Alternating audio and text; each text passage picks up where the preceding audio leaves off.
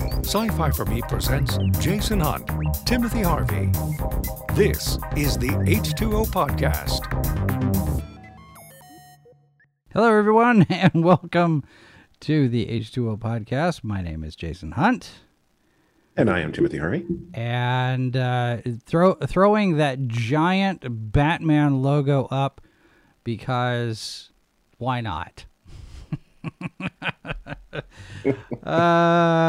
No, yeah, and you know it's going to be one of those things. We are talking about the Batman tonight, the new movie from Matt Reeves, starring Robert Pattinson as Bruce Wayne and Batman.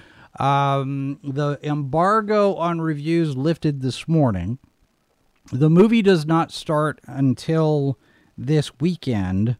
This coming weekend, the 4th. So we're not going to talk spoilers tonight. We're going to try to be... Yeah, we're going to try to be as broad and as careful and generic as we can. So, you know, just right. That. So, anyway, but yeah, we're going to talk to Batman tonight. And see what we can see. So I don't know. Well, it's over on Rotten Tomatoes. The score already 87%. Critics find it favorable. We're getting favorable reviews. Metacritic's at 72 out of 100. Generally favorable reviews based on 46 critic reviews. No user score there yet. And hopefully the Snyder Cut people won't come in and review bomb it. It's actually it's got some potential to have some legs, I think.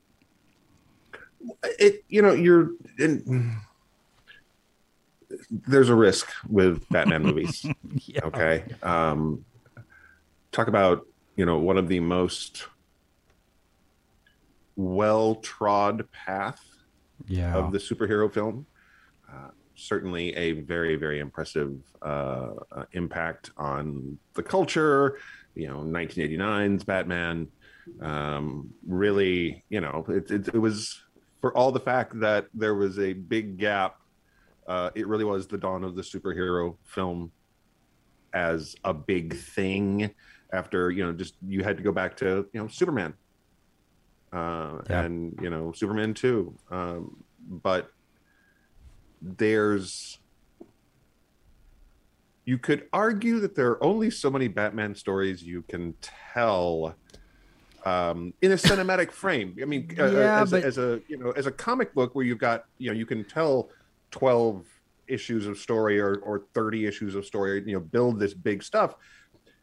You have a certain amount of time in a movie, and there's this whole set of shorthand that goes with Batman movies. And yet we're 30 minutes into this film, and I lean over to you and I'm like, what we haven't seen? Right. Yeah. Which is a strength and a weakness. And what I'm referring to, of course, and again, minor spoilers, and you can't really talk about a film without giving some things away. We're going to try to give away as little as possible, though, because you really need to go into this as cold as you can, because it's such a different experience than any other Batman movie that you've seen. Well, yeah, and I think that's both a strength and a weakness. Yeah. And I think that the thing I'm referring to, and I think this might actually be, and this is a tiny little spoilery bit. There's something you don't see in this movie that you have seen in every other Batman movie. Yeah, not just every other Batman movie, but every other animated version of Batman as well. Right. Because So even because we were talking about it, I said even the Super Friends did it. Yeah. You don't see the iconic scene of a young Bruce Wayne leaving a theater with his parents and what follows. That's not in this movie. Yeah. That's not what this movie's about. This movie makes an assumption that you know who Batman is. And to be fair,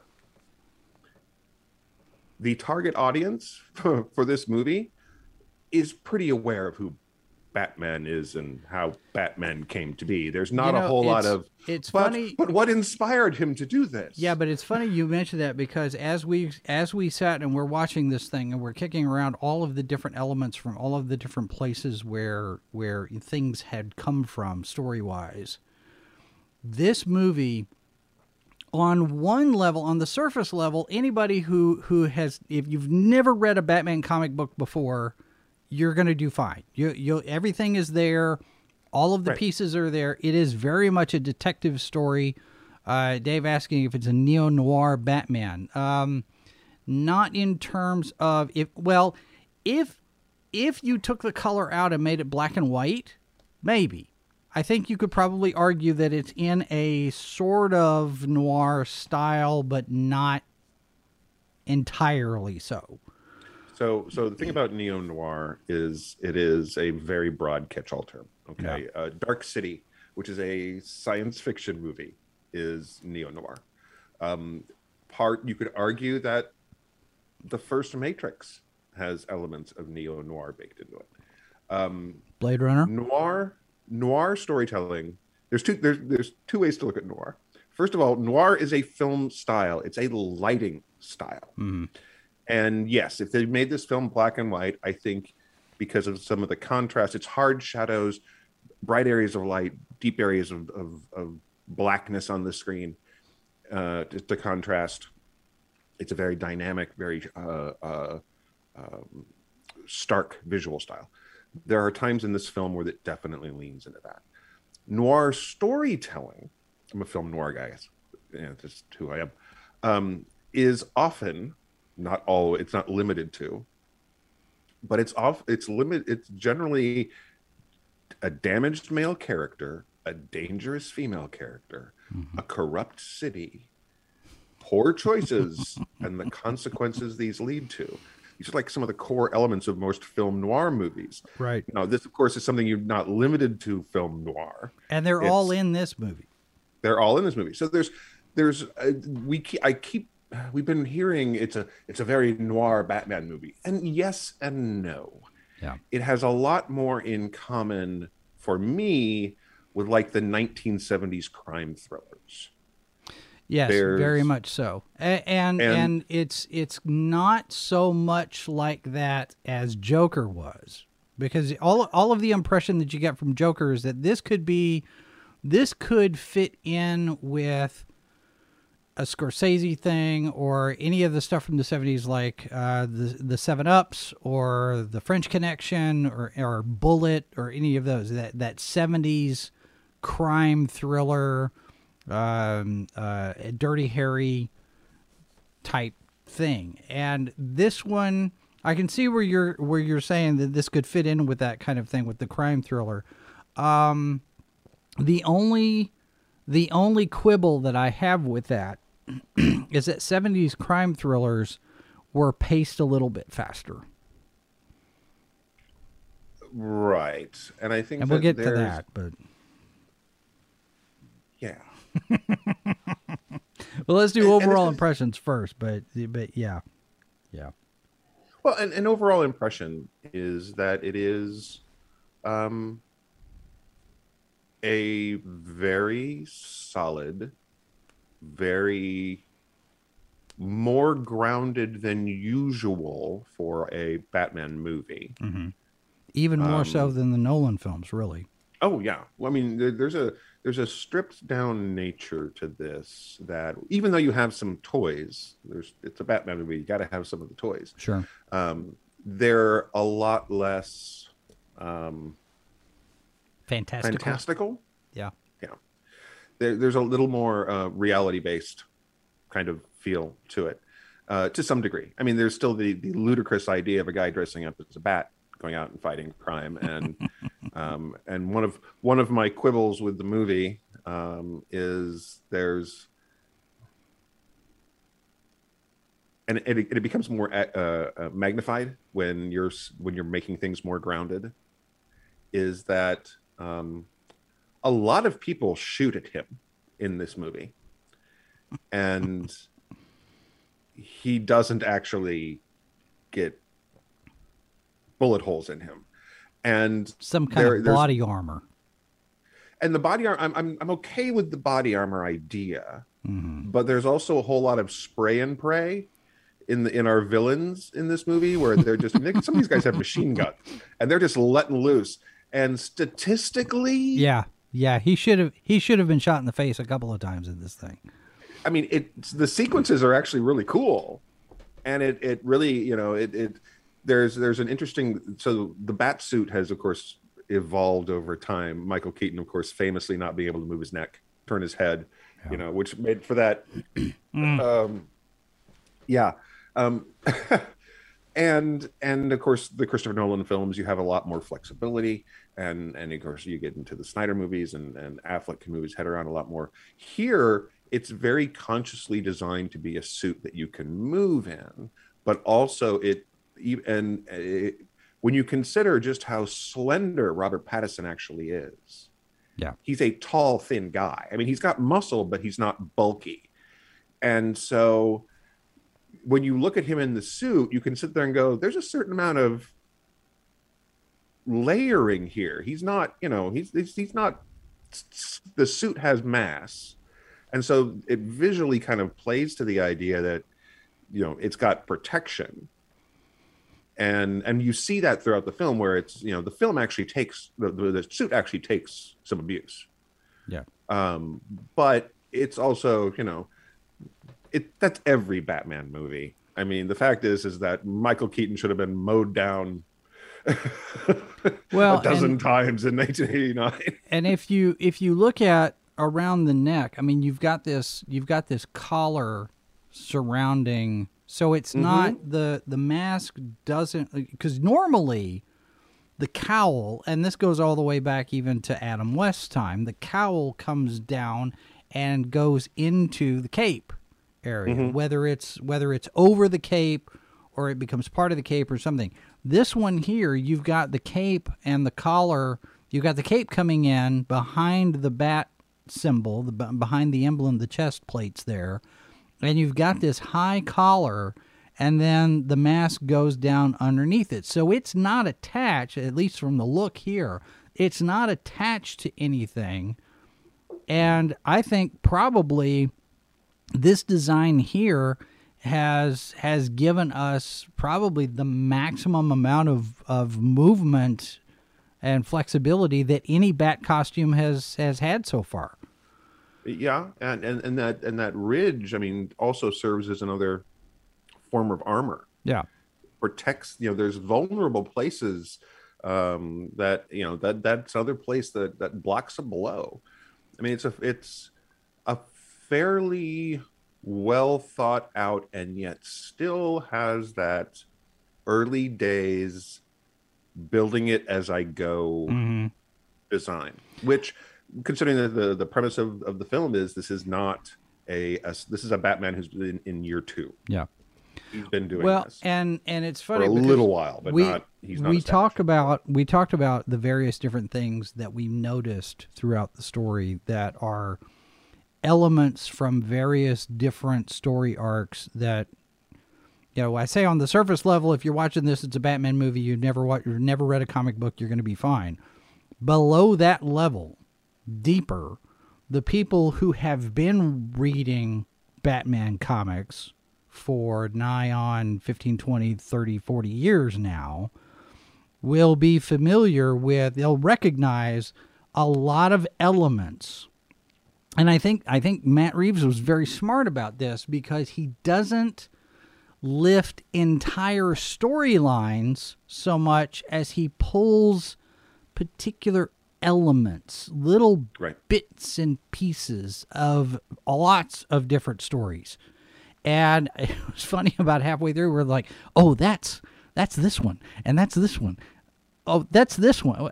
Oh, he's pulling from that one too. Oh, okay. But I mean, you look even with the design of the costume, this here is reminiscent to me of Gotham by Gaslight. It's not really steampunkish, but Gotham by Gaslight is really the only time that we've seen Batman in a cape that has a collar on it. You know, that Elizabethan time period where he's got that. And I look at this and I think, oh, that's Gotham by Gaslight. That's weird. There's a lot.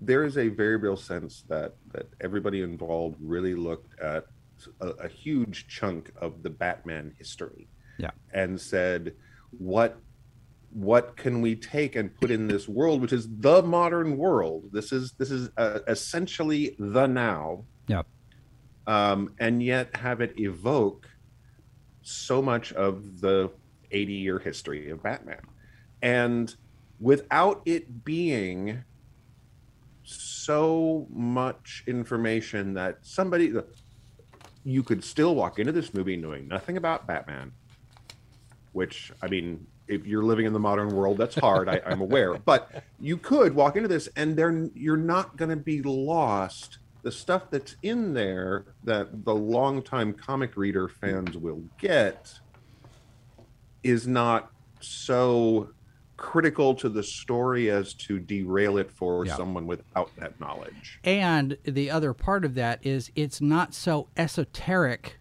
that only comic book readers are going to get it. Everything is dropped in organically to the story that Matt Reeves is telling. It's not like he's sitting there going, oh, let's do this part, and let's do this part, and let's wink at the audience and go, remember when we did this in the comics? He's not doing any of that. He's taking these things and he's organically putting them into the story where they fit the best, and doing it. And he's telling an original-ish story, but it's one of those. It's almost like this is the seasoning on the top.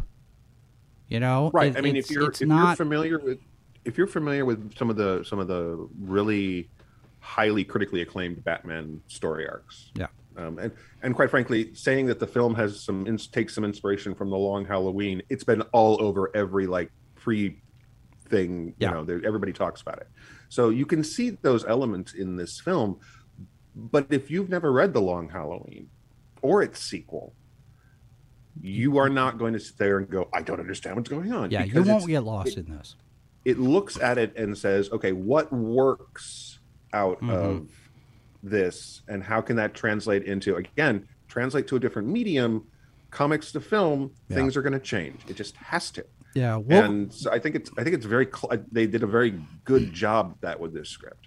Wolverine 626 says, hate that collar on Batman. I'm not thrilled with it, but taking a look at it, the longer I look at it, the more sense it makes in this particular point in his chronology.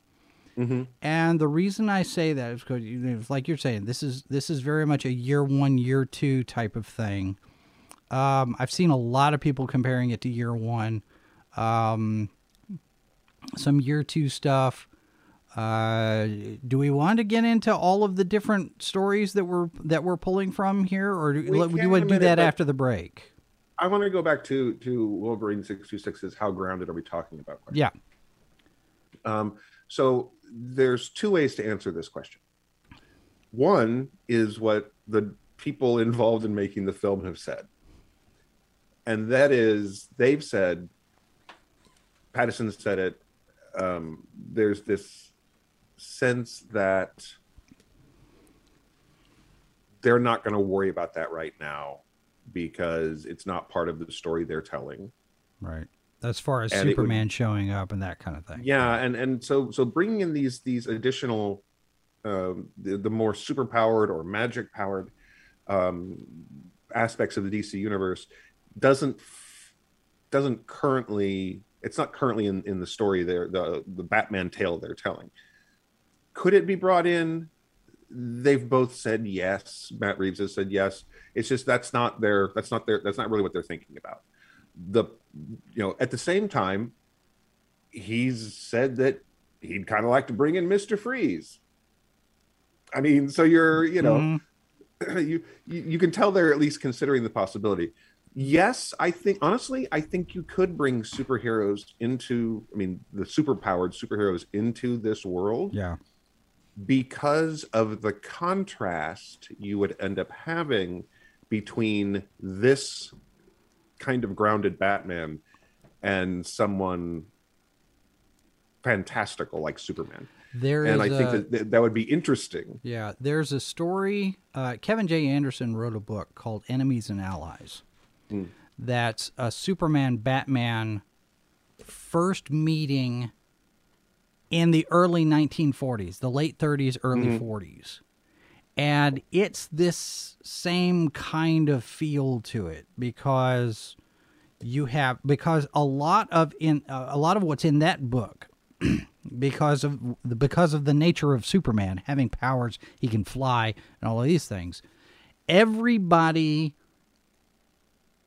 is suspicious of him as an agent of the Soviet Union. He's not. They're not looking at it as he's an alien. They don't believe that story. That's just bunk. They don't believe he's an alien. And you see the thought process that Batman goes through trying to figure out how Superman does the things he does. Mm-hmm. You know, at one point suspects that he's got a jetpack under the cape.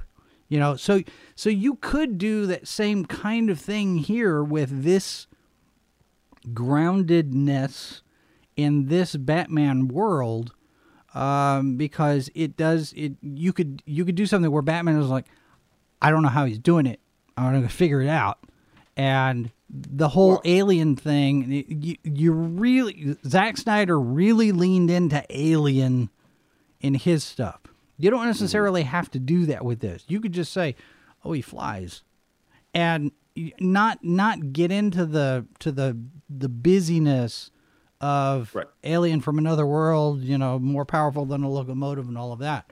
So it's doable. Give me 2 more Batman movies in this universe to cement the character, to give him his world. Yeah. And then bring in, if you want to bring in. Now, this is an Elseworlds title. This is the DC universe's plan right now, right? This is they are not building a single universe where everyone shares space. So you don't Which might or might not be a good idea. Right. Well, yeah, this is true. But quite frankly, considering their initial run of things, I have no objections to this. And to be honest, right now you can go out and pick up DC comics that are taking place in alternate realities to the main timeline right now. And so it's an established thing that DC's been doing for ever. Well, not ever, but a long time. And the Flash of Two Worlds. But the idea of bringing in additional, characters to the DC universe, it hasn't been ruled out by the people behind it. I'm not in a rush to have it happen. Yeah, I'm not either. I'm curious to see what they do with this, where they go after this second. Oh yeah, well, and I think you're quite right in the sense that there is a because it's built as a detective movie, really more than anything else. That approach to Batman dealing with Superman is investigation. Yeah, I think would be very appropriate. And I think this is probably the most, and that was the thing that really tripped my antenna at the very beginning when they said this is going to be Batman as a detective, and I thought, ooh, we haven't seen that in the movies. It has not really been a focus. I mean, Keaton's did it a little bit with the chemistry stuff in the first movie, but you don't really see him do it. He's done it, and here's the file, and give it to Gordon. But this one, when they were saying this was going to be a detective story, that really intrigued me, and it really is. There is a lot of figuring things out along the way, and to Christopher's question here, how Paul Dano is as the Riddler. It says was turned off by the costume. Wasn't expecting a question mark suit and bowler, but it doesn't seem iconic. Just Hapdash Zodiac's knockoff, and I would say, and I don't know if I'm going to get roasted for this or not by whoever the powers that be.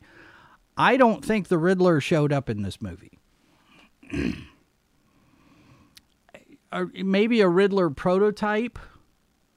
So, and I know Matt Reeves has come out and said this is very much a villain's origin story. You've got the Penguin, you've got Catwoman, you've got Riddler, and I can see where he's coming from with that. But this is not the Riddler that I was expecting. I'll say that. Well, yes, and I think that's fair. And I also think it is the pro and con of making it a more grounded, realistic, let's air quote here to be fair, realistically placed Batman. Because your colorful costumed villains don't fit in this world. This is a world where one of the primary villains of the film is a crime boss. One of the primary villains in the broader sense is the corrupt city government. It's a corrupt law enforcement, corrupt district attorney's office, this is not spoiler. This is stuff that we've seen in Gotham City. That's been part of the Gotham City makeup for decades, right? But you have this sense of the biggest threat to Gotham is not a costumed villain. It's the systemic issues with the city that make everything hard for everybody. Yeah. And breed crime. And of course, here comes someone to try and fight that in a suit, but he's not. His biggest threats are not, a guy in a bowler hat with a question mark. His biggest threats are more reality based, air quotes again. So the problem is that if you do that, it's like Zack Snyder in Man of Steel. Okay. I am very famous. We've mentioned this a bazillion times, but if you're going to sit there and say, what would happen if two Kryptonians were to fight in a major city space? Yeah. Well, you'd kill thousands. Goodbye city space. Yeah. And so in some ways we have the same problem here, or the same limitation here. You're going to have a more reality-based joke, almost. We'll come back to that in a minute. A reality-based Riddler. And yeah, it's where the Riddler goes from here is the question. And that was not intended to be fun. But that's really the question could show up. The question would fit into this world very well. Yeah. I would love to see Vic Sage or Renee Montoya's question. Either one showing up in this would be fantastic. Yeah, but you can't get Renee Montoya without Vic Sage. I would say yes, and quite frankly, I'd rather see Renee Montoya's question in the universe they're building with Shazam and Justice Society, because there's more magic in that universe, and then there's an element to Montoya's story that involves magic that I'd want to see. But the original question, how is Paul Dano in this movie? He's great. I think he did a fantastic job. He is a very interesting actor, and he, within the context of this version of the Riddler, he does a fantastic job. He's very, he's an interesting character with motivations that are logical in the context of the story. Yeah. Which is not always the case for villains. And the fact that he's having to do that in the costume that he's in, speaks to his skill as well. Well, and there was this, you saw this stuff where of course people who write headlines, you need to be just sat down and explained how that's not how you do headlines. We're talking about how he was traumatized by being in his mask. He's like, no, that's not what he said. He said it was a difficult experience because it's a full headpiece and it was tiring. And it's just like any actor who's forced to act in that kind of restriction, the fact that he gives the performance that he does through all of this, he does a fine job. I think he's a good villain for this movie, but he's not the Riddler that you are familiar with. I think it's an interesting choice to lead with the Riddler as the first villain in the movie. I mean, you've got the Penguin in there, you've got Catwoman, and you almost have Batman 66 movie with the cast that you have, because you have Batman, you have Catwoman, you have Riddler, you have Penguin. At one point, just in a moment of whimsy, I thought, what if Commodore Schmidlap shows up just in a cameo, just for something, just as a nod and a wink. I mean, how many elements we're pulling from all of these other stories? You know, we've got Year One, Earth One, you know, Long Halloween, and I thought, you know, I want to see Commodore Schmidlap. Wolverine 626 says, I'd love to see characters like Clayface and Man-Bat done in live action, not by James Gunn, please. but I mean, I don't think James Gunn would be the director to tackle those characters anyway. No, that's not the aesthetic that he enjoys out of superhero stories. Yep. But I think, you know, there's getting some of Clayface and Man-Bat. There's an element of the DC universe that is kind of pushing into the horror space, right? Yep. And I think that doing some of that with those characters, I think would work really well. And I think that honestly, give it another couple of films, and this version of Batman could be part of that. But again, I think that you really give it a couple more films. You have to earn it. You have to earn it. Yeah, because I think that you've got, especially if you're going to start off like this, if you're going to sit there and go, this is a giant metropolitan space that is damaged, and the visual aesthetic of Gotham City is, in the best Batman movies, Gotham City is a character. Mm-hmm. And I think they do a pretty good job of making Gotham City have a character here. Yeah. In a broad sense, right? If you've ever traveled to a city, some of the older cities, if you've ever been to London or New York or Chicago or Philadelphia, or if you've been, you know, or Paris, if you're in one of these places, all of these places have a feeling to them. They have it's their personality to a degree. Yeah. And this film gives you a sense of that by basically taking New York and London and going and dropping it on the Jersey Shore.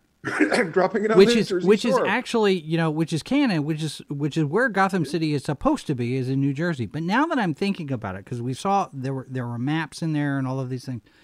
Now that I'm thinking about it, I want to go back and see it again, because I want to see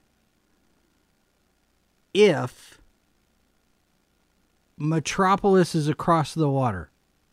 I want to see if they even did it.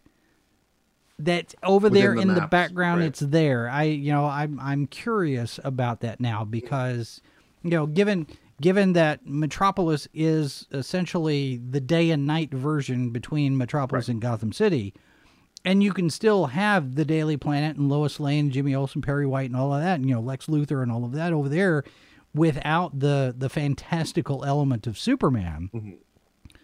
Would Metropolis be over there? And I'm curious now, because I wasn't even paying attention. I didn't even think to look. Right. But now I'm thinking it might be something to take a look at. All right. So Wolverine has asked a question about Batmobiles. We're going to take a real quick break, and when we get back, we'll start talking about Batmobiles and some of the action sets in this film. And some of our criticisms.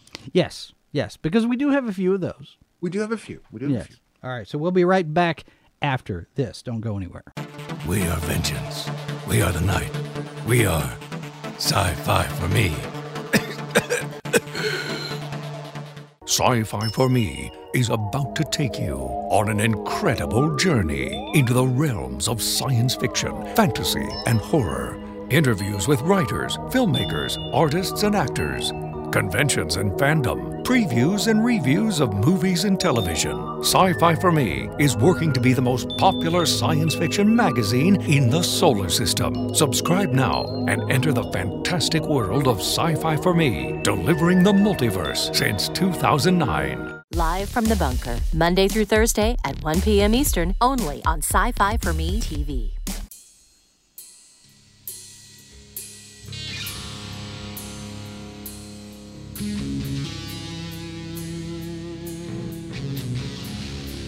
Back on the H2O podcast.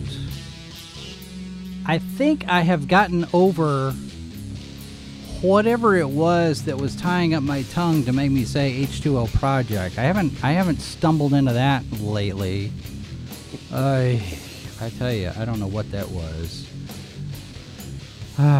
Okay, so a couple of questions that have been in here in the chat that we haven't addressed. Wolverine has asked about Batmobiles, and then we also got a question from Dave about the score from Michael Giacchino. And I want to get to the Batmobile question first, and then circle back to Giacchino's score, because I have some things to say about Giacchino's score.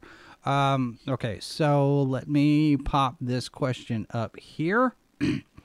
He says, now that you've seen The Batman, I'm curious as to what your top Batmobiles are in live action. Batman Returns.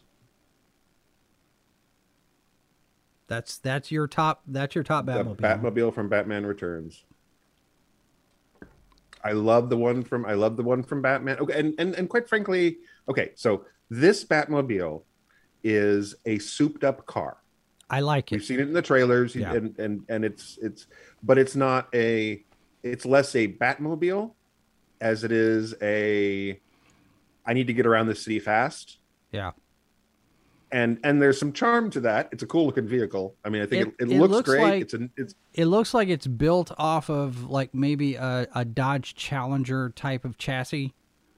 I mean, it's a very constructed, like the suit. Yeah. I'm building a thing that's functional. It doesn't have to be pretty or cool. What I like about it is that it's one of those things, and we talked about this, that, you know, all of the different things, the props and the gear and all of that. If you had something like this in the real world, mm-hmm. and if you were having to put all this stuff together yourself on the sly, you buy a car, you know, you buy a Dodge Challenger, you take it apart, you throw the extra jet engine into the back for, you know, however Wayne got a hold of that. But the rest of it is I'm going to take sheet metal and I'm going to plaster it all over this car. Mm-hmm. You know, it looks very much, and I hate to compare it to the A-Team, but you remember those shows where they took all of these metal plates and attached it to the bus, and now you've got an armor-plated bus? Same kind of thing. Yeah, and it's a question of, this is, again, we're looking at the kind of story we're telling here. We're not telling a superhero story. We're telling a crime story where the main character dresses up in a costume to be intimidating. It's it's less a superhero story than it is a detective film. And so it's more practical as opposed to cool comic book thing, which is nothing wrong. Like I said, Batman Returns, the Batmobile it's just a little bit different than the first Batmobile. Mm-hmm. It's not quite as a little, I don't know. I'm not saying that I say too far, because it certainly, Batmobiles always look kind of cool. As much as I enjoy the Tumbler is one of those things where you look at it and go, how did no one notice? The Tumbler is Dark Knight Returns stuff. Yeah, and I mean, it's a cool vehicle. I mean, those sequences all the sequences of the Tumbler are very cool, but it also it's a way of looking at things in a grounded way that, I mean, there's nothing wrong with it. It's just not my favorite Batmobile. Yeah. You know? Well, I can see where Nolan was coming from, where a lot of this stuff comes out of military R&D, because a lot of stuff comes out of military R&D. I mean, sure. Things that we use every day in life now comes out of either the space program or military research. So it's not unusual. I was never put off by the idea that the Tumbler started off as some kind of a military thing. Oh, and I'm not saying you were either. I'm just saying it's just my some people initial are. Thought. I've seen some valid criticisms of Batman, the Nolan Batman films, Batman being too much of a soldier versus a detective and again, it's just Nolan was telling a certain kind of story. Yeah. And one of the great things about characters like Batman is that you can put that kind of character in a lot of different kinds of stories. I think that's one of the reasons, because we've talked about the success of the Marvel movies has been that you're not telling superhero comic book movies so much as you have the spy thriller, you have the, all of the different types. You've got the heist movie, and you got all these different things. Now with superheroes, that's the costume that this heist movie is wearing. Ant-Man's a heist movie, and all of those kind of things where, Captain America is a period piece war movie. So it's not like we're taking 3 Days of the Condor and putting a red, white, and blue costume on the guy, and there's that kind of thing. And I think this particular Batman movie does the same kind of thing, where we're telling a detective story, and if you take Bruce Wayne out of the suit and he's Sam Spade, for example, it could still work because it's primarily a figure 'em out whodunit. Right, and we're back to some of that film noir aesthetic there, because you've even got the dangerous woman, you've got the femme fatale. A corrupt DA and crooked cops were always part of the film noir world. Yeah. In large part, you'd find characters where the main character had been a corrupt DA or in the police department. Yeah. And to some degree, you end up with the character of Bruce Wayne in this film can easily fit into the noir aesthetic in that regard. So. Right. And Wolverine says the Tumbler is his least favorite aesthetically. It's not my least favorite. I still like Batman 66 Batmobile. Oh, well, yeah. I mean, come on. There's a certain it's always going to have a place in my heart. Yes. But in terms of because I mean the first time we see the Batmobile in '89, and then the not huge refinements they made in Batman Returns, but there were some. This looked a lot like what you could expect to see in the comics. Mm-hmm. And so, as somebody who was, and we going have, to the comic we have kind of seen this sort of Batmobile in the sure. comics. Oh yeah, I like the fact that the entry of the Batmobile is similar to the entrance of Batman coming out of the shadows. Oh yeah, like, well, in this film, yeah, and the thing is that you've seen he's working on an engine. You've seen here's a car thing, and this is stuff in the trailers. This isn't but then when you first see the car, it's like the look on people's faces when the car is revealed in the movie is like, what's happening here? What is that? What's that? It was a well-crafted scene. I thought. So,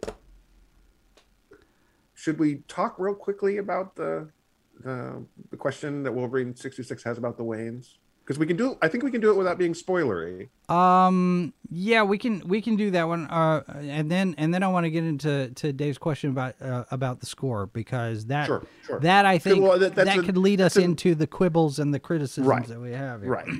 So the film it says the trailers made it look like the Waynes look corrupt, and right. How the much film makes how the much Waynes human?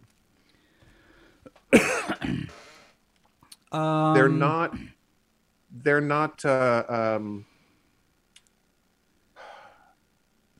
a particular plot point. We got to be careful about this, because this is one of those things.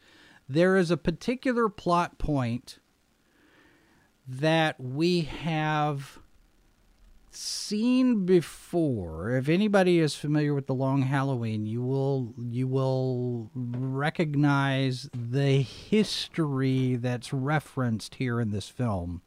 Mm-hmm. And the way that Thomas and Martha are treated comes out of that. It's an extension of something of that. It does. I think the Waynes are still treated with respect, but like Tim says, they are human in this. They're not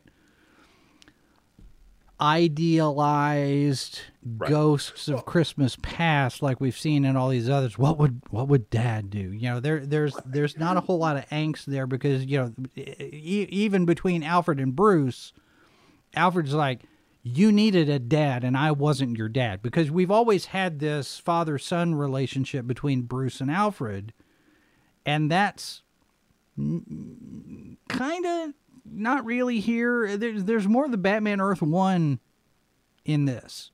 So I think there's elements of that in here, but I also think that we'll get to an Alfred quibble here in a minute. But I think part of that is how they use Alfred in the film. Yeah.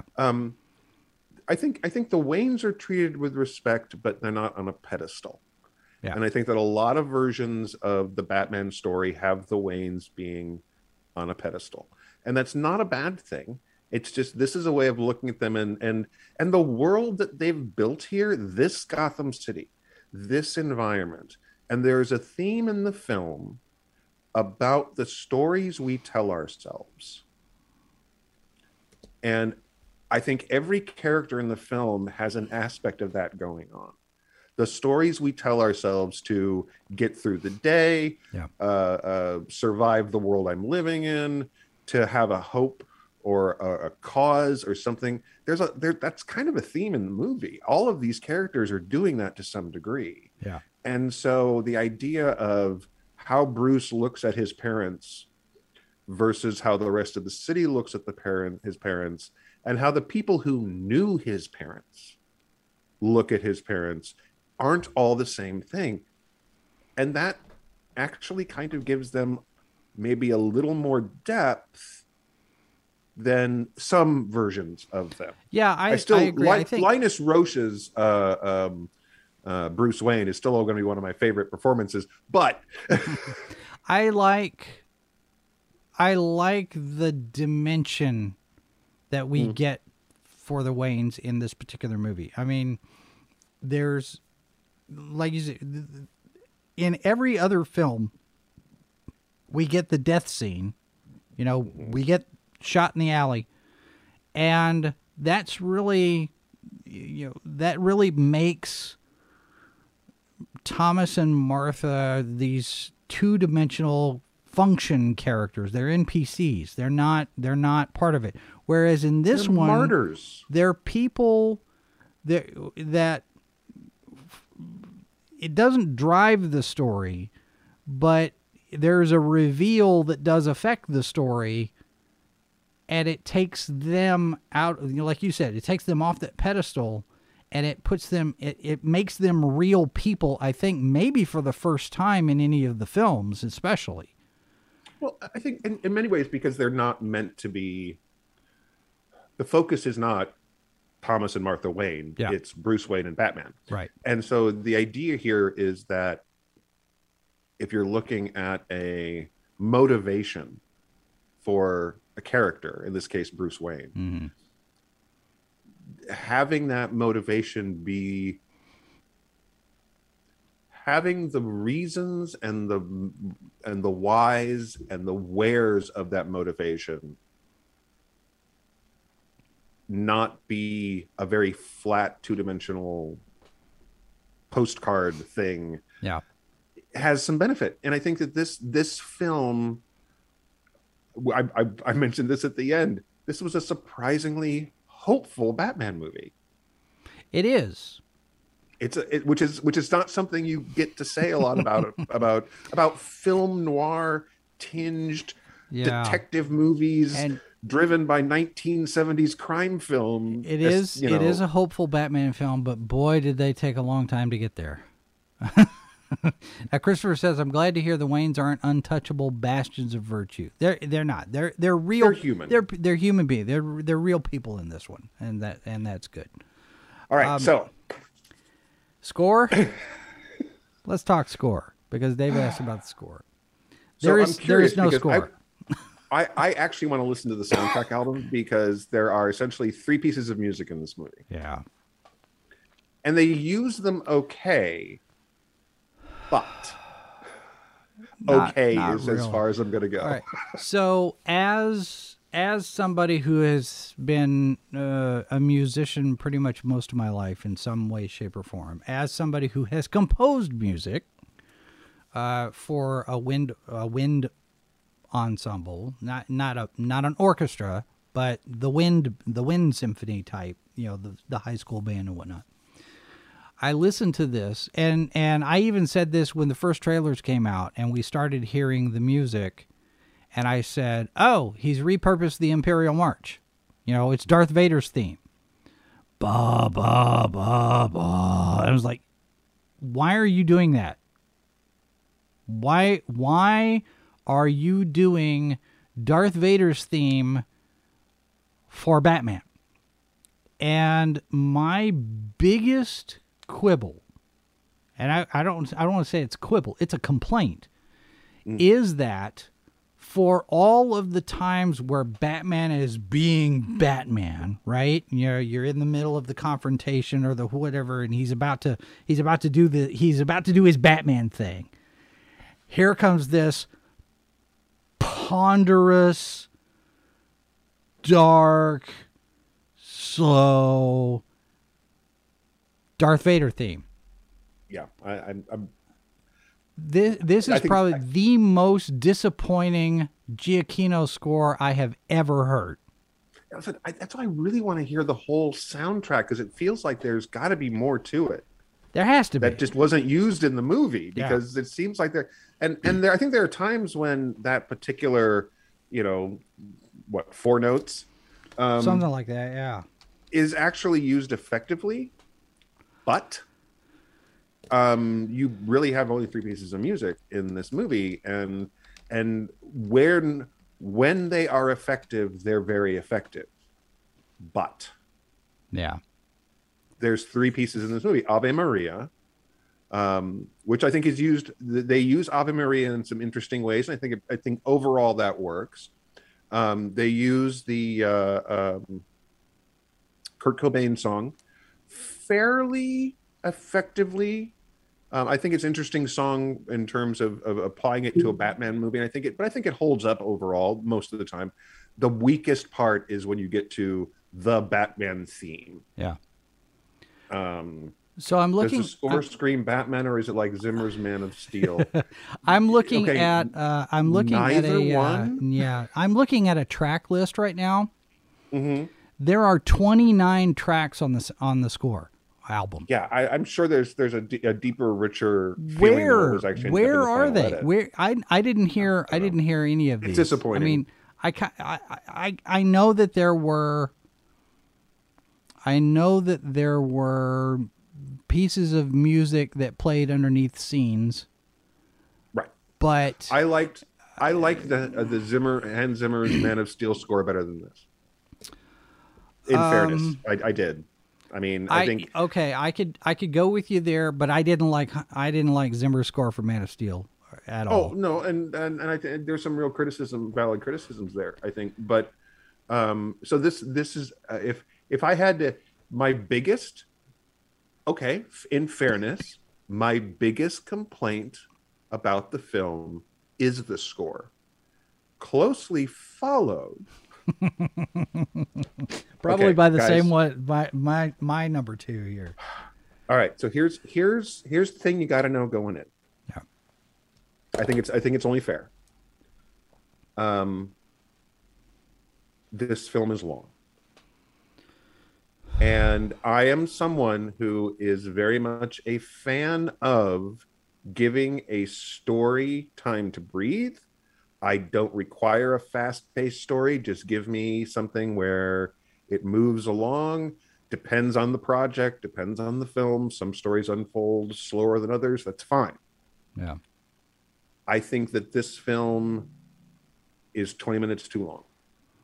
Agreed. And I still want to watch it again. Well, and the funny thing is that, you know, you and I talk about sometimes the need for certain scenes to breathe. Mm-hmm. Yeah. And in this one, every scene breathes, and they all breathe a little bit too much. We talked about, as editors, we were like, you walked out, you're like, as an editor. Yeah, yeah. Come in later, cut earlier. The biggest problem that I have with it, in terms of the length of the thing and the scenes and how long they take, is the pace. Mm-hmm. And not just the pace of the story and the pace of the film, the pace of the scenes, but the pace of the people walking into the room. I had to demonstrate this for Mrs. Boss because we were talking about it, you know, how it was. And I said, you know, the movie would be probably a good 15 or 20 minutes shorter if people walked normally like people walk. But everybody is. There's a staginess to certain scenes. Yeah, there's a staginess to certain scenes that I think really drags the pace down. Yeah. Now, that said, okay, we want to be very clear. For me, this does not diminish the fact that I liked this movie. This is a criticism. This is a quibble. Mm-hmm. This is I think a legitimate criticism that you and I aren't the only ones to feel this way. Yeah. That doesn't mean I don't think it's a good movie, because I do. Oh yeah, no question. It is a very good movie. It's a good Batman movie. And it's it's 20 minutes too long. But it's 20 minutes too long. Yeah. And the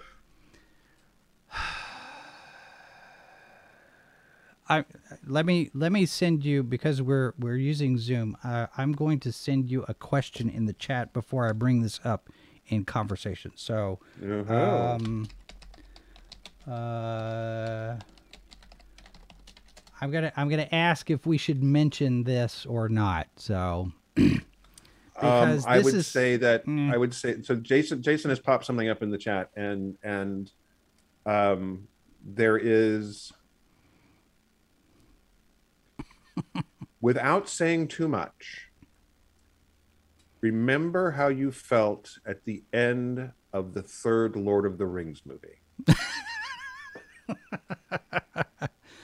And this may actually, and quite frankly, there's a reason. The reason I say that, because there are folks who found that the last part of that movie to be very frustrating, and there were folks who liked it because it had a sense of finality for a bunch of different storylines, right? Yeah, and so there's pros and cons to that kind of ending. Yeah, but there's pros and cons to a similar kind of ending here. But yeah, it's just. To my point about everybody walking slow, Hex Allen says, "Have you guys watched or heard how the women walk in A Handmaid's Tale? Insufferable." I have not actually watched that show. I have, and yeah, slow moving. You dress people up as anything resembling, any kind of thing that looks sort of resembles a nun's habit. You're not expecting fast movement. I get through this probably. I guess we're in the first 20 minutes or so, and you and I talked about this afterwards. The fact that there's not really. And Wolverine asked that question. I'm just getting into it. Does the Batman contain literal slow motion along with strange music, Snyder style?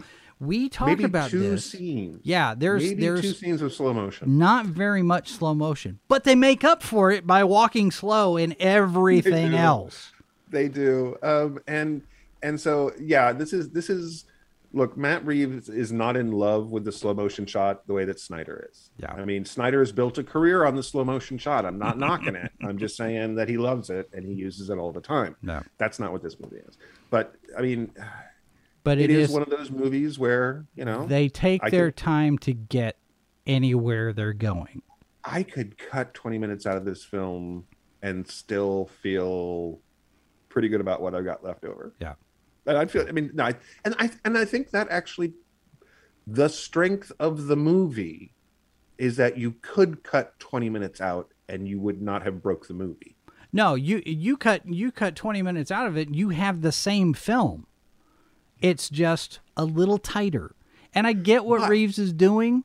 Because it's that we're going to be very deliberate and methodical because it's a detective story. It's a mystery and it's going to play out little bits and pieces because you're putting the puzzle together,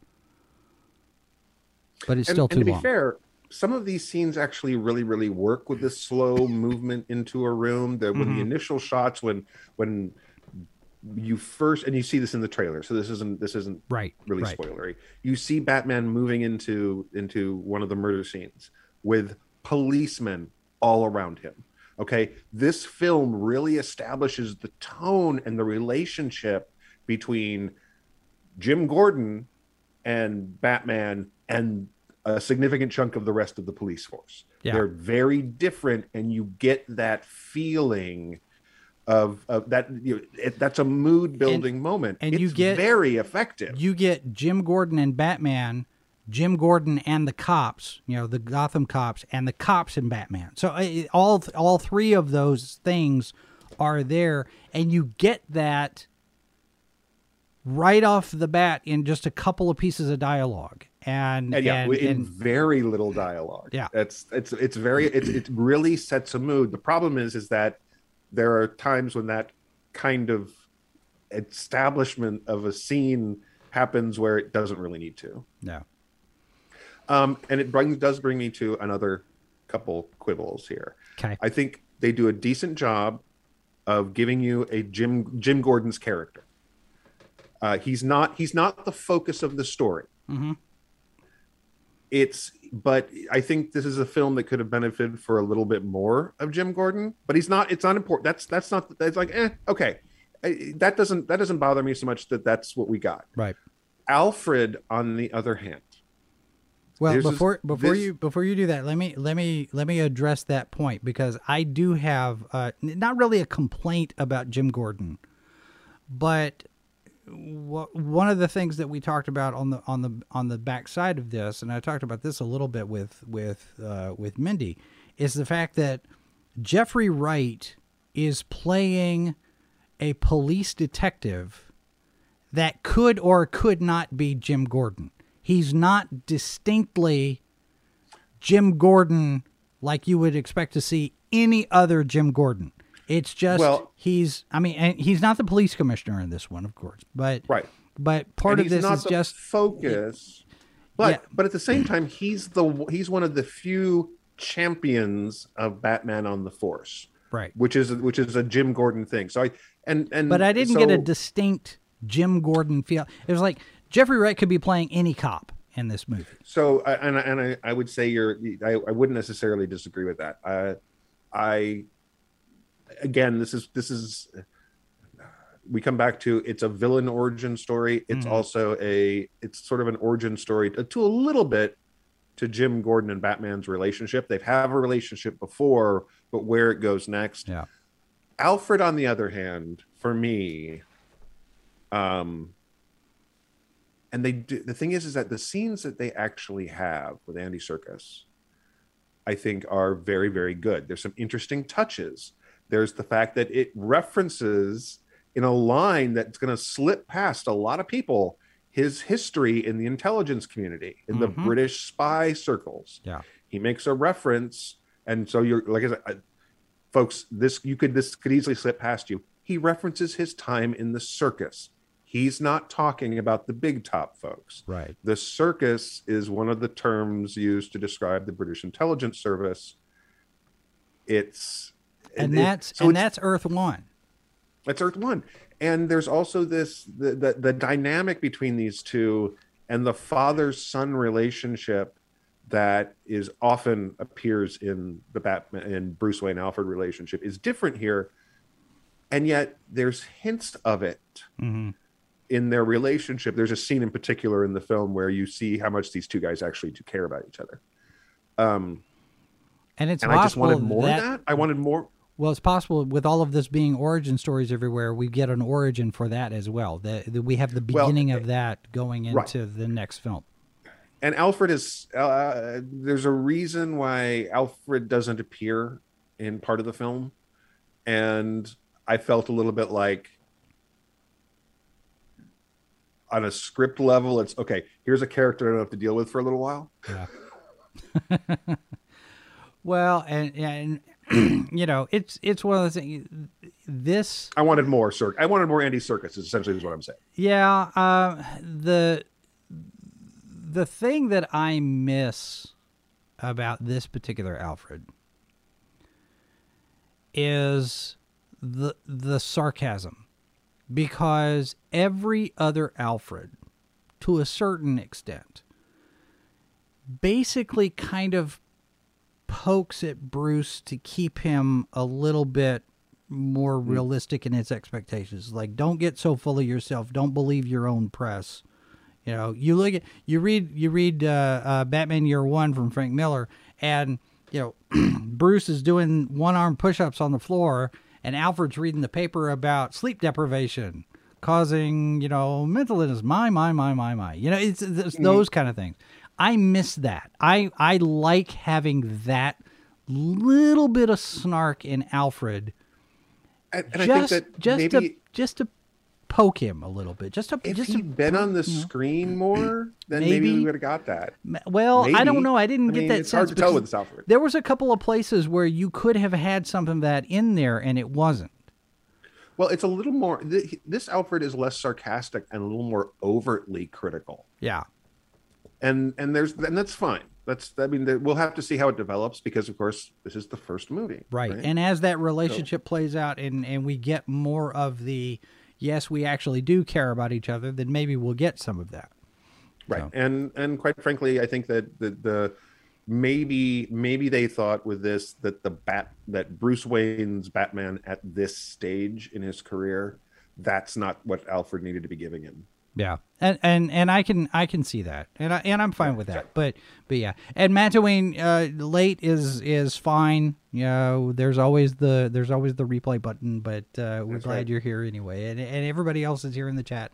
We're glad you're here as well. Dare we even put this question up on the screen? I think we dare. We dare.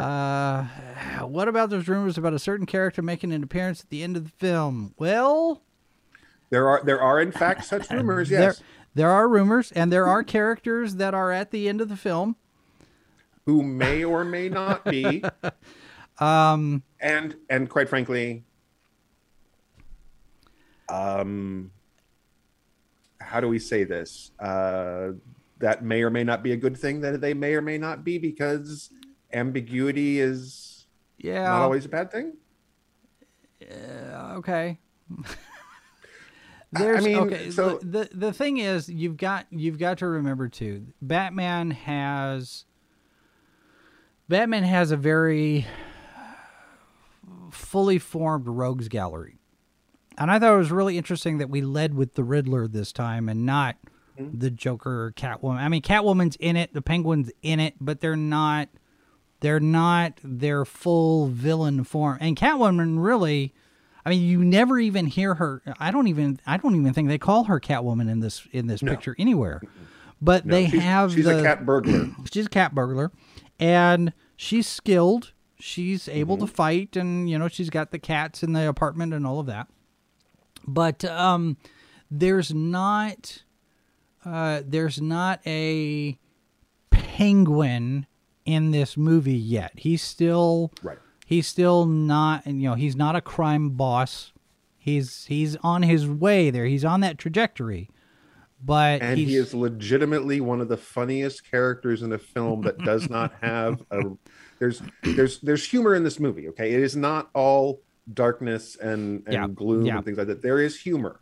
There's some very, very funny moments where, you know, you don't necessarily think of Robert Pattinson as being funny anyway. He's not known for doing a lot of comedy roles, but there's some comic timing moments where he's just like, he says lines in certain ways, just very deadpan, that it's like, There's a couple of places that he actually does deliver a joke, and it's not really a joke. It's a line that creates humor in the scene. But the Penguin has got arguably the funniest line in the movie, and the audience we were with these folks at the preview we watched, everybody in the theater laughed because it was legitimately. It has to do with a translation, speaking in a foreign language, and the look. Colin Farrell disappears. Yeah. Into this role. Colin Farrell, if we're talking about performances in this movie, the person who disappeared into a role that looks nothing like it, I mean, if you did not know Colin Farrell was playing this part, you would not see it in his appearance, his physicality, his voice. He vanishes into Cobblepot. Yeah. And I think he does a brilliant job in this film. I saw a meme. Very funny. I saw a meme. And it's really funny. They go through all of this, and I'm going to paraphrase because I don't have it in front of me. They go through all of this trouble with makeup and prosthetics and all of this stuff so that Colin Farrell ends up looking like Richard Kind. Why didn't they just hire Richard Kind? You know what? And I can see it. He does. I can see it. I was like, why didn't they hire Richard Kind? I mean, that would actually be an interesting casting because, Colin Farrell always does the dramatic stuff, and, Colin Farrell's moody and he's Irish and whatever. But can you imagine Richard Kind in that particular Penguin role? Yes, I could. I really could. I think he would do amazing at it. It's really interesting, and I'm actually the idea of spinning Penguin off in his own HBO Max series. I was kind of hesitant about the idea, and I'm still not sold on it entirely. But having watched Colin Farrell do this, I'm like, all right, give me 6-8 episodes of that. I want to see him evolve into this world's Penguin. Yeah, because he's really good on camera, and his performance of the Penguin was really interesting. And for those of you who Zoe Kravitz as Catwoman, and for those of you who are not familiar with Richard Kind, he hasn't been on very much lately. Spin City. I think the biggest difference would be he did a turn on Stargate, Atlantis. His age at this point is really the only thing that would be holding him back from doing a 3-picture deal as the Penguin. Yeah, maybe. But Zoe Kravitz, I really enjoyed her as Selena Kyle. Physically, she was great. Yeah, her I'm sure she had stunt people involved as well. Everybody does, but I think her physicality and her chemistry. This is always a concern when you're looking at chemistry between characters, and you're looking at chemistry between iconic characters, like a relationship between Batman and Catwoman. And again, we're looking at early days and how these characters first meet. And I think that they established enough chemistry between these two that when you have the inevitable conflict arise, and I'm not going to go into what that conflict entails in this particular film, it's scenes that actually play out, I think, very well. I think she does a very nice job in the role, and I'm looking forward to. I would like to see her come back. Well, she's going to get an HBO Max project. Right. They're talking about. I don't know if it's a limited series or if it's a film, but HBO Max, she's going to show up there. Wolverine says Richard Kind was in Gotham. I believe he played the mayor. I think you're right. I think he did play the mayor in Gotham. So he does have those connections there to the I mean, and I think that some of the factor goes into. I would say this normally. Normally, some of the factor goes into: can you cast someone who can play multiple parts over that part over multiple films over multiple periods of time? Yeah. And one of the things they did here that we didn't actually have lately for Batman in live action is casting younger. Right. And there's two things that happen when you cast younger for this kind of story. It's fairly believable. You got a Batman in the second year of being Batman because he doesn't look like he's in his 40s. And you also have longevity of the actor playing the role over 6 years, 9 years, right. 12 years, whatever, however long it takes to get. Assuming something doesn't happen to him. Right, yeah. Exactly. Same thing with Zoe Kravitz. Now, Colin Farrell in this makeup, I'm not going to say anybody could play the part, because it doesn't matter. Underneath all that prosthetics is Colin Farrell's performance, which is very, very good. So, but at the same time, Colin Farrell's what? Maybe a couple years younger than us. A couple years. I mean, he's in our ballpark in terms of age, right? I mean, he's not a super young guy. Colin Farrell was born in 1976. Okay, he's 6 years older than we are. 6 years younger than we are. So even in 6 years younger than he is, he's got, his Penguin is someone who he's playing older in this movie. Mm-hmm. You know who else could disappear into the makeup and prosthetics? If anything were to happen to Colin Farrell, they just call Gary Oldman. But then you could have oh no. I just had cast Gary Oldman as Clayface, and then you have a scene where he tries to turn into this universe's Commissioner Gordon, and it doesn't quite work. But he looks like his Commissioner Gordon and they stop and they turn and look at the screen together, and they turn back and go back to their scene. That would be funny. Now, that would be very funny. Here's the concern that I have with regard to Jim Gordon. Because you've got the Batgirl project that's shooting right now for HBO Max. Sure. Mm-hmm. And we've seen photographs of J.K. Simmons on set in two different time periods. We're seeing the J.K. Simmons Commissioner Gordon that we've got in Zack Snyder's Justice League. Right. And we have a younger looking Gordon with full head of red hair and not gray. So we know we're going to get at least some kind of either a setup scene or a flashback or something. And the photographs that we've seen with Keaton's Batman on set has younger Gordon. So what I'm not necessarily concerned about, but what we're going to end up getting is Jeffrey Wright's Jim Gordon in the Gotham PD show, which may or may not happen, but it's probably going to move forward. And a lot of this depends on how good this movie does at the box office. But we're going to have two different projects on HBO Max with two different Jim Gordons. And two different Batman. So, or three, depending on how they play that out. Right. So I think this is the potential risk for the DC treating it like a multiverse. But at the same time, it's the same benefit that because you've got in the comic books, like right now, you can read. I don't know. I think there's 4 or 5 Batman series, and you can argue that there's maybe too much Batman being published in DC right now, but at least a couple of them are not set in the main continuity. So you can, if you're, you can go off and read these series and then read the other series, and you're not in the same continuities. You're just getting two different stories. Yeah. How film audiences and TV audiences react to that is a good question.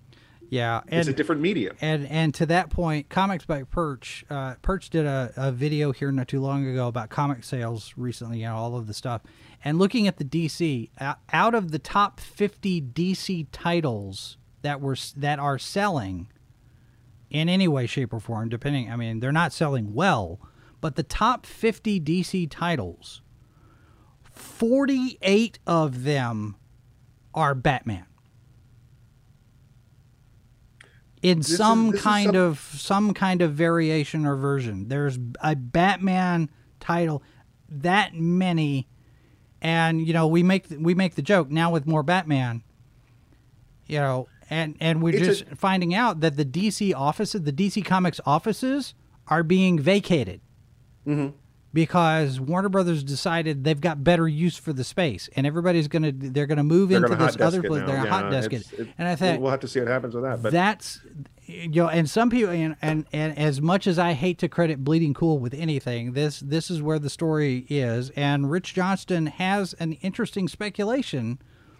Given that April is when the Warner Media Discovery deal happens, and we got the new CNN boss coming in May, but a lot of people are saying, because we know that the CW could be on the chopping block, they could sell that. We've heard, and as much as, whatever you may think of Ethan Van Sciver, he still talks to people who work at DC, and he's convinced that at some point Warner Brothers is going to sell DC Comics. And now you've got this where they're hot desking the DC Comics offices, and most of the creatives are going to work remotely, and you come in and you grab a desk or whatnot. And Rich Johnston is saying, there's no explanation for why they're doing all of this, but one particular piece of speculation is they're moving them out and doing this in order to consolidate either DC Comics and DC Films together, or DC Comics and the DC merchandise all gets together to consolidate them to prep to sell them. Could be.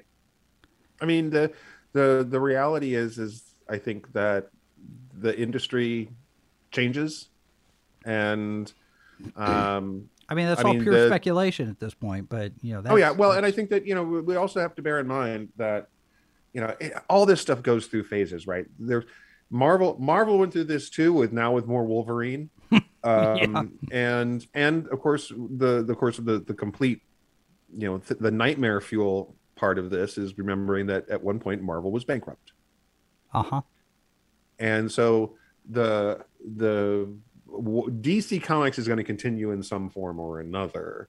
It just may not be the form that it has been, and quite frankly, considering the publishing world in general, the fact that we have had DC Comics exist as a thing as it has been for as long as it has, Marvel Comics existing as a thing, Image even with its relatively short comparative run. Yeah, Image the fact that you've had these comic companies exist the way they have, when the media landscape has changed as much as it has, is a little surprising. Well, especially given the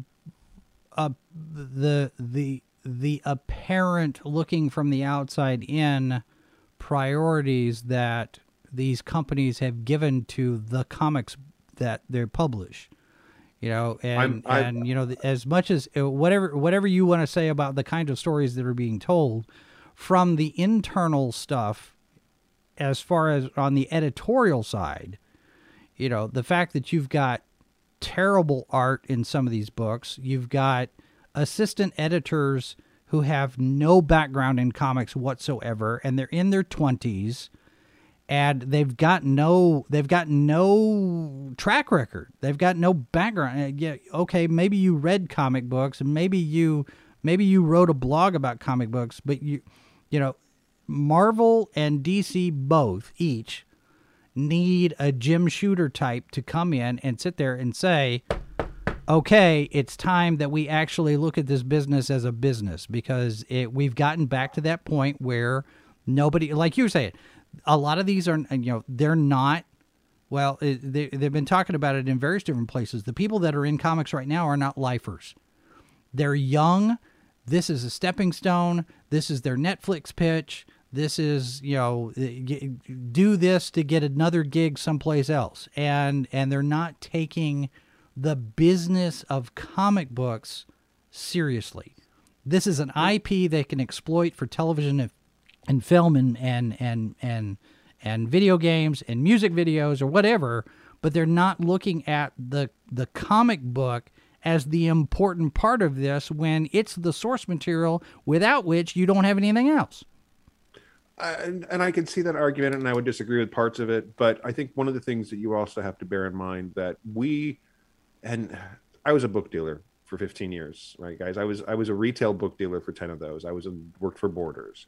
I saw how the industry was, the publishing industry and the magazine industry was changing. And cast your mind back to the distant period of 10 years ago. Yeah. All right. And count how many magazines were on the shelf at any newsstand or bookstore, and how many are on the shelf now. Print publishing outside of books, the magazine publishing industry contracted hugely. Yeah, I mean, and did it quickly too. And it did it quickly. And so a huge number of long-running, very popular magazines suddenly stopped because they didn't, the money wasn't there in advertising dollars to keep them going. Things were moving online. The fact that we have managed to get physical copies of comics still being sold is, personally, I love it because I like physical copies of comics. But I am constantly amazed that we are still getting physical copies of comics. Yeah. Because the way that leaving outside anything about just put comics as a segment of a print publishing industry, that the contraction on that has been so sharp and so significant. The fact that we're getting physical comics at all is kind of amazing to me. And I keep expecting them every day to go all digital because except if you look at the success of crowdfunding, not just comics, but short stories and other things, I think there's still very much a market for printed material, and I think DC and Marvel understand that there is always going to be a segment of the market that wants to hold a book in their hands and turn the pages. Sure, and there's always going to be people in the market.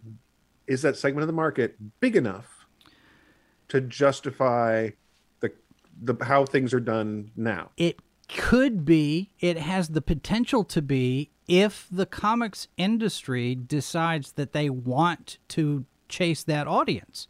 See, it's a chicken and egg thing. It's like we talked about with the movies. Okay, you've got this giant, gargantuan, billion-dollar movie, Spider-Man, No Way Home, Avengers, all of that.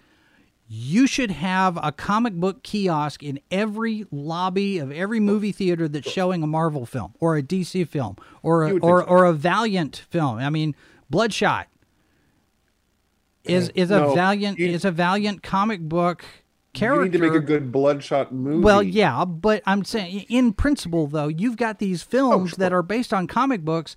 You should go out and have a spinner rack in the lobby that says, "Hey, kids, comics." And do that. And the marketing opportunity and the marketing potential that these movies and TV shows have to sell the comic books they're based on just flashes by all of these people. It's like, why would you give them? Why? It's like Free Comic Book Day. You could print a Free Comic Book Day gimme that's 12 pages long, 16 pages long, or whatnot, and it doesn't have to be this really, it doesn't have to be a serialized 15,000 issues with 1,200 variant covers. You just give me a Free Comic Book Day thing just to give people a taste. It's like, look, here, you like Thor? Here's a Thor comic. I think the issue, and this is an issue that you find whether it's comics in self-publishing or books in self-publishing or independent film or anything where you are the person providing the content, is you have to deliver it. You have to deliver it on time. Sure. You have to deliver a quality product on time. And especially in the wonderful world of things like Indiegogo and Kickstarter, where you are giving folks a schedule. And this is not limited to comics, guys. I've been, again, anything crowdfunded. Anything self-published, crowdfunded, anything where you ask your audience to give you money to produce the thing. you run a risk of losing that audience if you don't deliver what you say when you say you're going to do it. Yeah. Some folks will wait, and that's fine. Some folks won't, and that's a risk you take as a creator. Part of that, and that's a concern you have to deal with. Part of that is communicating with them, because if you're the one putting it together, and I've seen this a lot, where a lot of people will complain if you've got a delay on a project, if it's late, it's late, it's late. A lot of people will sit there and say, as long as they're keeping us updated on what progress they're making, I'm okay waiting, but it's like the criticism that Breitweisers had, where it's, where is the book? And for a while they weren't getting any updates on the project, and they finally did. And Mitch came on our show and talked about, where they were with all of that. And, they've got the books out and they've done other things since, and they seem to have kind of found their footing with everything that they were dealing with. But the idea here is that as long as there's communication between the publisher, the creator, the person who's making the thing, and the people who are interested in buying the thing, you got a little bit of leeway. And especially when you have a little bit of leeway, you still have to eventually deliver the product. Yes. And this is, and again, guys, this is not limited to comics. Okay, this is any media. You're seeing it in crowdfunding all the time. And unfortunately, and I will not get on my crypto NFT soapbox where I can just complain about it all the time. But unfortunately, it's extended to that, and there's a lot more money involved in that sort of thing. But it's the same thing. It's the creator telling you, and look, you see it with movie studios too. Okay, sure. We're putting out this movie, and then the movie disappears. Okay, that you didn't invest in that movie, but you're disappointed anyway. Yeah, it moves to a whole other level when you've put your hard-earned money into somebody else's project. And I'm sorry, Jason, who was it on Saturday morning? You were talking to you interviewed Rick Offenberger. Okay, Rick was talking about how G-Man Comics. Yeah, so he was talking about the content has been made. They've written and drawn the comics. Yeah. Before they go to crowdfunding. And I think that when you look at some of the folks who've been really successful in crowdfunding, I'm not talking about successful in raising money. I'm talking about successful in delivering product to the people. Yeah. A lot of them have done that. Not everyone. Some of them have, but a lot of them have. And I've seen a lot of discussion. And Hex Allen Comics says, I've been waiting for Star Citizen since 2013. There are people who are still waiting for B. Clay Moore's book from how many years ago now? 10? Oh, sure. But the idea, and I've seen a lot of discussion. I watch a lot of streams from a number of different people that are talking about this stuff, mainly because we're talking about doing it. We're talking about doing a print magazine that we're going to crowdfund, and we're going to go through and do this same kind of thing. It's not just comics; it's anybody can do this kind of thing. So I've had my ear to the ground, talking with some people, watching the various different discussions, and the general movement seems to be toward like what you're talking about. Have the book as close to being done as you can before you're done with the 30 days or the 60 days or whatever to raise the money. Because by that time, if the script is done, most of the artwork's done, if really the only thing that you've got left to do is like the lettering and the layout, it goes to print, then you've got a much lower risk of the book not getting done. And I've seen a lot more conversations for people that are talking about that's generally the model that we think maybe works best. But not everybody is there yet. Now, a lot of it depends on how much money you've got to start with before you have to get going. Yeah, there's a risk because if you are not able to do all the work yourself, and not everybody is, there are people who are writers, there are people who are artists. They're not necessarily the same people. There are people who are inkers and colorists and editors, and they're not necessarily the same people. Some folks can do it all, some folks can't, and that's fine. That's great. That's more work for more people. But the thing is, of course, is that asking someone to do that is their time getting paid. But at the same time, you and I both come from this production side of things, and we are very regularly in the position of we do the work, then we get paid. Yeah. And for example, I had a meeting with an old school theater guy who wants to have some video work at the latter part of his life. He wants to get some of his routines and stuff on camera, and so I'm going to shoot that for him.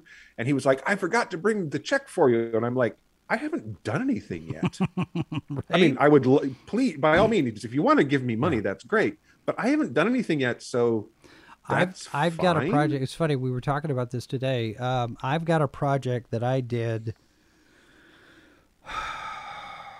3 years ago now, and never finished it because pandemic hit and everything closed. Sure. And all of the stuff that we were promoting was this stuff, all of these activities that you have out at the park and this and that, and come see. Right. And I finished up to a point, but I didn't finish the whole thing before everything got shut down. But I got paid for it. And I'm sitting here thinking, I really need to finish that. I really would like to finish it because I got paid for it. I'd really like to deliver all of what was expected, right? It was just a thing. Yeah. So and I think it's just one of those things where crowdfunding, self-publishing has been around for a very long time. Mm-hmm. And while I know there are a lot of folks really excited about the crowdfunding model now, your ability to get other people's money involved is bigger than it used to be, no question. But the same principles apply to the folks who are doing it on their own. Yeah. If you advertise a product, deliver the product. Yeah. And if you can do that, people will keep coming back for more. And it's how publishing is built, period. Well, yeah, it's like anything, not just publishing, any kind of product. You've got a widget. Right. I want to sell this widget. You're going to buy the widget. Right. I've got to deliver it. So, which is why I'm not concerned of course I'm concerned, but I'm not as concerned as some other people that how the comic book industry is changing. It's the fact that it stayed essentially the same as it has for most of my life is, again, having been inside the publishing side, the business side of the publishing world, just on a bookstore level. And seeing all that change, I was there when the internet was like, internet is going to destroy physical bookstores. Yeah, and it didn't. It did destroy some. Yeah, but there were some that so the comic book shops closing. It's disappointing always to me. The industry changing. It's interesting and sometimes disappointing for me. But I don't stress out in the way that I get why people are. I completely understand that. Well, and you're not a creator in that space too, so that may have something. I'm not a creator in that space. I am not. I wish I was. I've got an art degree and everything, but I'm not good at sequential art. That's a skill set I don't have. Well, we could write a comic book and hire a sequential artist. Hex Allen says, "I'm not going to crowdfund anymore. Indiegogo is now turned into a store. There's a risk if you're doing everything in life gets in the way." He says he'll deliver, just can't get away from the discussion. I'm done after this current campaign. The other part of that too is, every experience and the crowdfunding people that I've seen talking about this are at various different levels of expertise and experience with creating comic books. There are some people that are doing it for the very first time, and then you got people like Brian Pulido who've been doing it for the last 15 years or whatever. Right. And every single creator who has crowdfunded a book or a series of books, more than one, we're on our 12th book or whatever, every single campaign, they learn something that they can take to the next campaign. So it's a constant process of refining and tweaking and stuff. So Hex Allen, don't give up. I know it's discouraging, but there are other models out there too. But Indiegogo, right, I say make the decision that's best for you and your creative path. Yeah, that's the decision to make. So we'll see what happens. The industry, like I said, the industry's the fact that I'm I've been reading comics since I was, I don't know, 4, and it's stayed as stable as it did. And Marvel has the success that it has after the 90s. I think that, well, and we've got world. And what we've got here is, the expectation for this particular movie. You talk about delivering the goods. They're looking at, this is an article in Variety. They're targeting in the body of the article. They're saying they're estimating somewhere between $100 and $125 million domestic box office this weekend, which is pretty good performance, pretty strong. So well, and I think there's you never know. Okay, let's tell you, we both know that there have been some really good films that have not made the box office they deserved, and some really not great films that have been huge hits. I hope this film is successful because I want to see the next part of this story. Yeah. With this cast. So. Yeah, and Matt Twain says, I don't see how some of these guys do it. It's certainly a full-time job. It is. And I have not done the crowd. We did a crowdfunding campaign once. It didn't go off very well, and it was not for a book. But it was a learning experience. And yes, it is a full-time thing. But it's like anything else, because what we do here,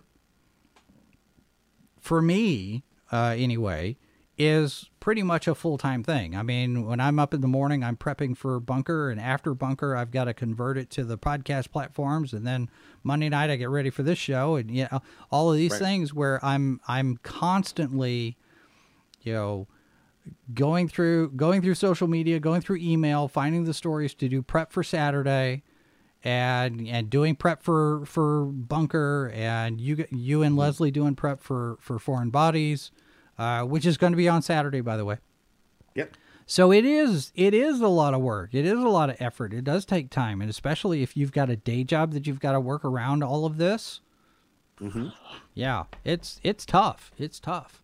So it's a commitment, and as artists, that is often part of what you just build into your lives, that commitment to do the thing. So yeah, and there are days if you guys are doing it, then. If you guys are doing it, then I say, then do whatever you can to make what you want to do. Yeah. Personally, I'd recommend, do the work before you ask for the money, but do what works for you. Do as much as you can, as long as you can. Right. I guess it would be a way of saying that. As somebody who has not made enough short films in the last 6 years, 6 years, Jason. That's not my fault. It's not your fault. It's not your fault. It's just the way the world worked out. Yeah. And between a job and the pandemic, these are things have gotten in the way of my doing my storytelling. Yeah. And so I've been very excited about getting more and more back into it, but I'm still not at the point where I'm ready to start my next film project. And I'm just like, so I get it. I completely understand it, guys. I feel your pain. One of these days, maybe we'll crowdfund a Sci-Fi for Me original story. An original short film. We'll start small. We'll do short film. Start small with the short films. Speaking of which, for the tip jar, if anybody wants to give us money, that's fine. I mean, that's welcome, but not expected. We do have a tip jar. We've got Subscribestar. We do invite you to sign up for the newsletter. You can do that over at the main page of sci-fi4me.com, and the link is also in all of the show notes that we do. We're on 4 video platforms and 10 social media platforms. That's way too much. But I believe in not having all my eggs in one basket, especially after what I heard about what YouTube was doing today. Did you hear it? Did you hear the latest? I have not heard the latest. So there's this thing called YouTube Premium. And I'm going to check. You're paying for YouTube. It's the paid YouTube side of it. It's not YouTube Red. It's YouTube Paid, whatever. Right. So somebody was talking. Apparently, got his account suspended, and because he's got a YouTube channel, and I don't know what happened, but his YouTube channel gets suspended, and he's still getting charged for the YouTube Premium account that he can no longer access because his channel was suspended and his Google account was suspended. Not just the YouTube. His Google account was suspended. Wrong thing, or whatever reason, because YouTube being YouTube, they don't ever give a reason. It was just, you violated the terms of service. But they're still charging him for the YouTube Premium, which he can now no longer access at all. I mean, he can't even log into the account. And he's like, well, we got to cancel it. Well, you'd go through this rigmarole, and he can't cancel it because his channel's suspended. It's like, okay, how do I do this then? Because Richard Hogue did a video on it here today. It's a pretty thorough examination of the problem. But YouTube does so much to create problems that it doesn't need. It is steadily becoming very unfriendly to creators. So, well, this is a side effect, unfortunately, of companies scaling up as large as they do and then relying on automation as opposed to having live human beings to do it. And I get it. Automation is cheaper, and it saves a big company money, a lot of money, but at the same time, folks, the good news is that the AI apocalypse, if it comes upon us, but the thing is, it's going to fail because their GPS is going to put them in the middle of a field. Mm-hmm. The AI is going to malfunction. Let me throw this out there. This is something we talked about today on Bunker. Live from the Bunker today, we did our 2,000 subscriber celebration. We just kind of did our little tooting our own horn there today. But one thing that I've noticed over the weekend, I get these ads for this new app called Replicant. And I don't know if you've seen this or not. This is an AI. No. Well, see, and it troubles me.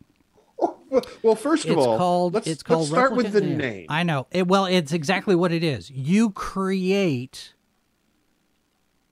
an artificial intelligence-driven friend on your phone. Somebody that you can talk to, somebody that you can interact with. It takes all of your personal information, and it's the movie Her, where you've got this artificial intelligence that becomes this friend of yours. It's not just the movie Her. That's a whole bunch of 1980s science fiction horror movies. Right. But I addressed this on today's show, and I'm going to say this here as well, because what troubles me is it's got over 5 million downloads. And I can assume that a few of them are downloading it for laughs, and they're gonna get some giggles out of it, and they create their friend and whatever. But I'm having a tough time wrapping my head around the idea that there are so many people out there who don't have a friend in real life that they feel like they have to download this thing, because I know that there are going to be some people like that too. Well, on one hand, 5 million in the grand scheme of the total population of the planet, 5 million is not much. It's a lot of people, but I know. But hold on. I could very easily believe that there is a percentage of those people who are introverts, who have issues making friends, et cetera, et cetera. There might be some therapeutic benefit for those folks out of this, and I don't discount that. I've seen some people argue that. I've seen some people say that there could be some benefit to that, but as someone who was born in 1970 and loves technology, loves the advances of technology, loves the cool things we can do now, because some of it is science fiction and neat. Yeah. And the thing is, we have kind of gotten this point where we're so used to our information being out in the world, that we don't necessarily see the downsides. Mm-hmm. Not enough people I'm saying that wrong. Too many people don't seem to understand the risks of having that much information in the hands of a system that you don't 100% control. Yeah. And I'm not telling you, live your life, do what you're going to do, folks. That's fine. But yeah. And please be aware when you are putting out, if you're giving all your information to an app, yeah, can you trust that app? And the answer is, generally speaking, no. No. Well, and I put this out there today, and I said, if you are in a position where you feel like you have to download and create a friend instead of having a friend, we've got email, we've got direct messaging on our socials. At the very least, I mean, I'm not offering therapy, I'm not offering counseling, but if you are that strapped for friendship and you need somebody to talk to, send us a message, because I don't want anybody, especially anybody in our audience, but anybody in general, I don't want them thinking like they've got nobody that they can talk to. Well, and the corollary to that is there is a tendency in this country, and not only in this country, to look at asking for help to be a sign of weakness. Yeah. It's not. It's not. It is a sign of strength. Okay? If you are able to ask for help, it's a hard decision to make. And as someone who was in therapy for 4 years and needed to be, I will always tell you, if you need help, ask for help. And if you're afraid to ask for help, don't be. Yeah. Because there are people out there. There are some folks who can do it for free. There are some folks who obviously you're paying for the care. There are avenues out there for you, and we would much rather you be healthy, mentally and emotionally and physically, so you can come and read our stuff and watch our shows. And talk this stuff with us. So take care of yourself. Let's leave the dressing up in costumes and rampaging around vigilante style to the fiction world. So, but anyway, definitely. If you need help with anything, and I'm not saying that we've got the resources to help people, but we have contacts with people who can probably do some of that. And at the very least, it's just somebody who sits there and says, you're not by yourself in the world. So, but definitely, we want to make sure that you guys are okay, because these last couple of years, there are a lot of people who are not okay. So yeah, that's true. All right, with that, we will close. Real quick reminder that we've got Live from the Bunker tomorrow at 1 p.m. Eastern, noon Central. And then on Saturday, we have both the Good Morning Multiverse at 11 a.m. Eastern and Foreign Bodies at 1 p.m. Eastern. I think we've got one this week. And you guys are going to be, where are y'all talking? Where are y'all going this week? We're going to talk about folk horror. We've seen a lot of that pop up in the horror space lately. And in film, which is great, but it's not necessarily when you're thinking of horror, you don't necessarily think of folk horror, except there's a whole bunch of it. A lot of the really great horror films have their roots in folk horror. So we're going to play in that space, because there's a huge list of folk horror that we're like, ooh, stuff to play with. Yeah, there's a lot of that. All right, so that's coming up on Saturday. And then we got some other stuff in the works. We'll let you know.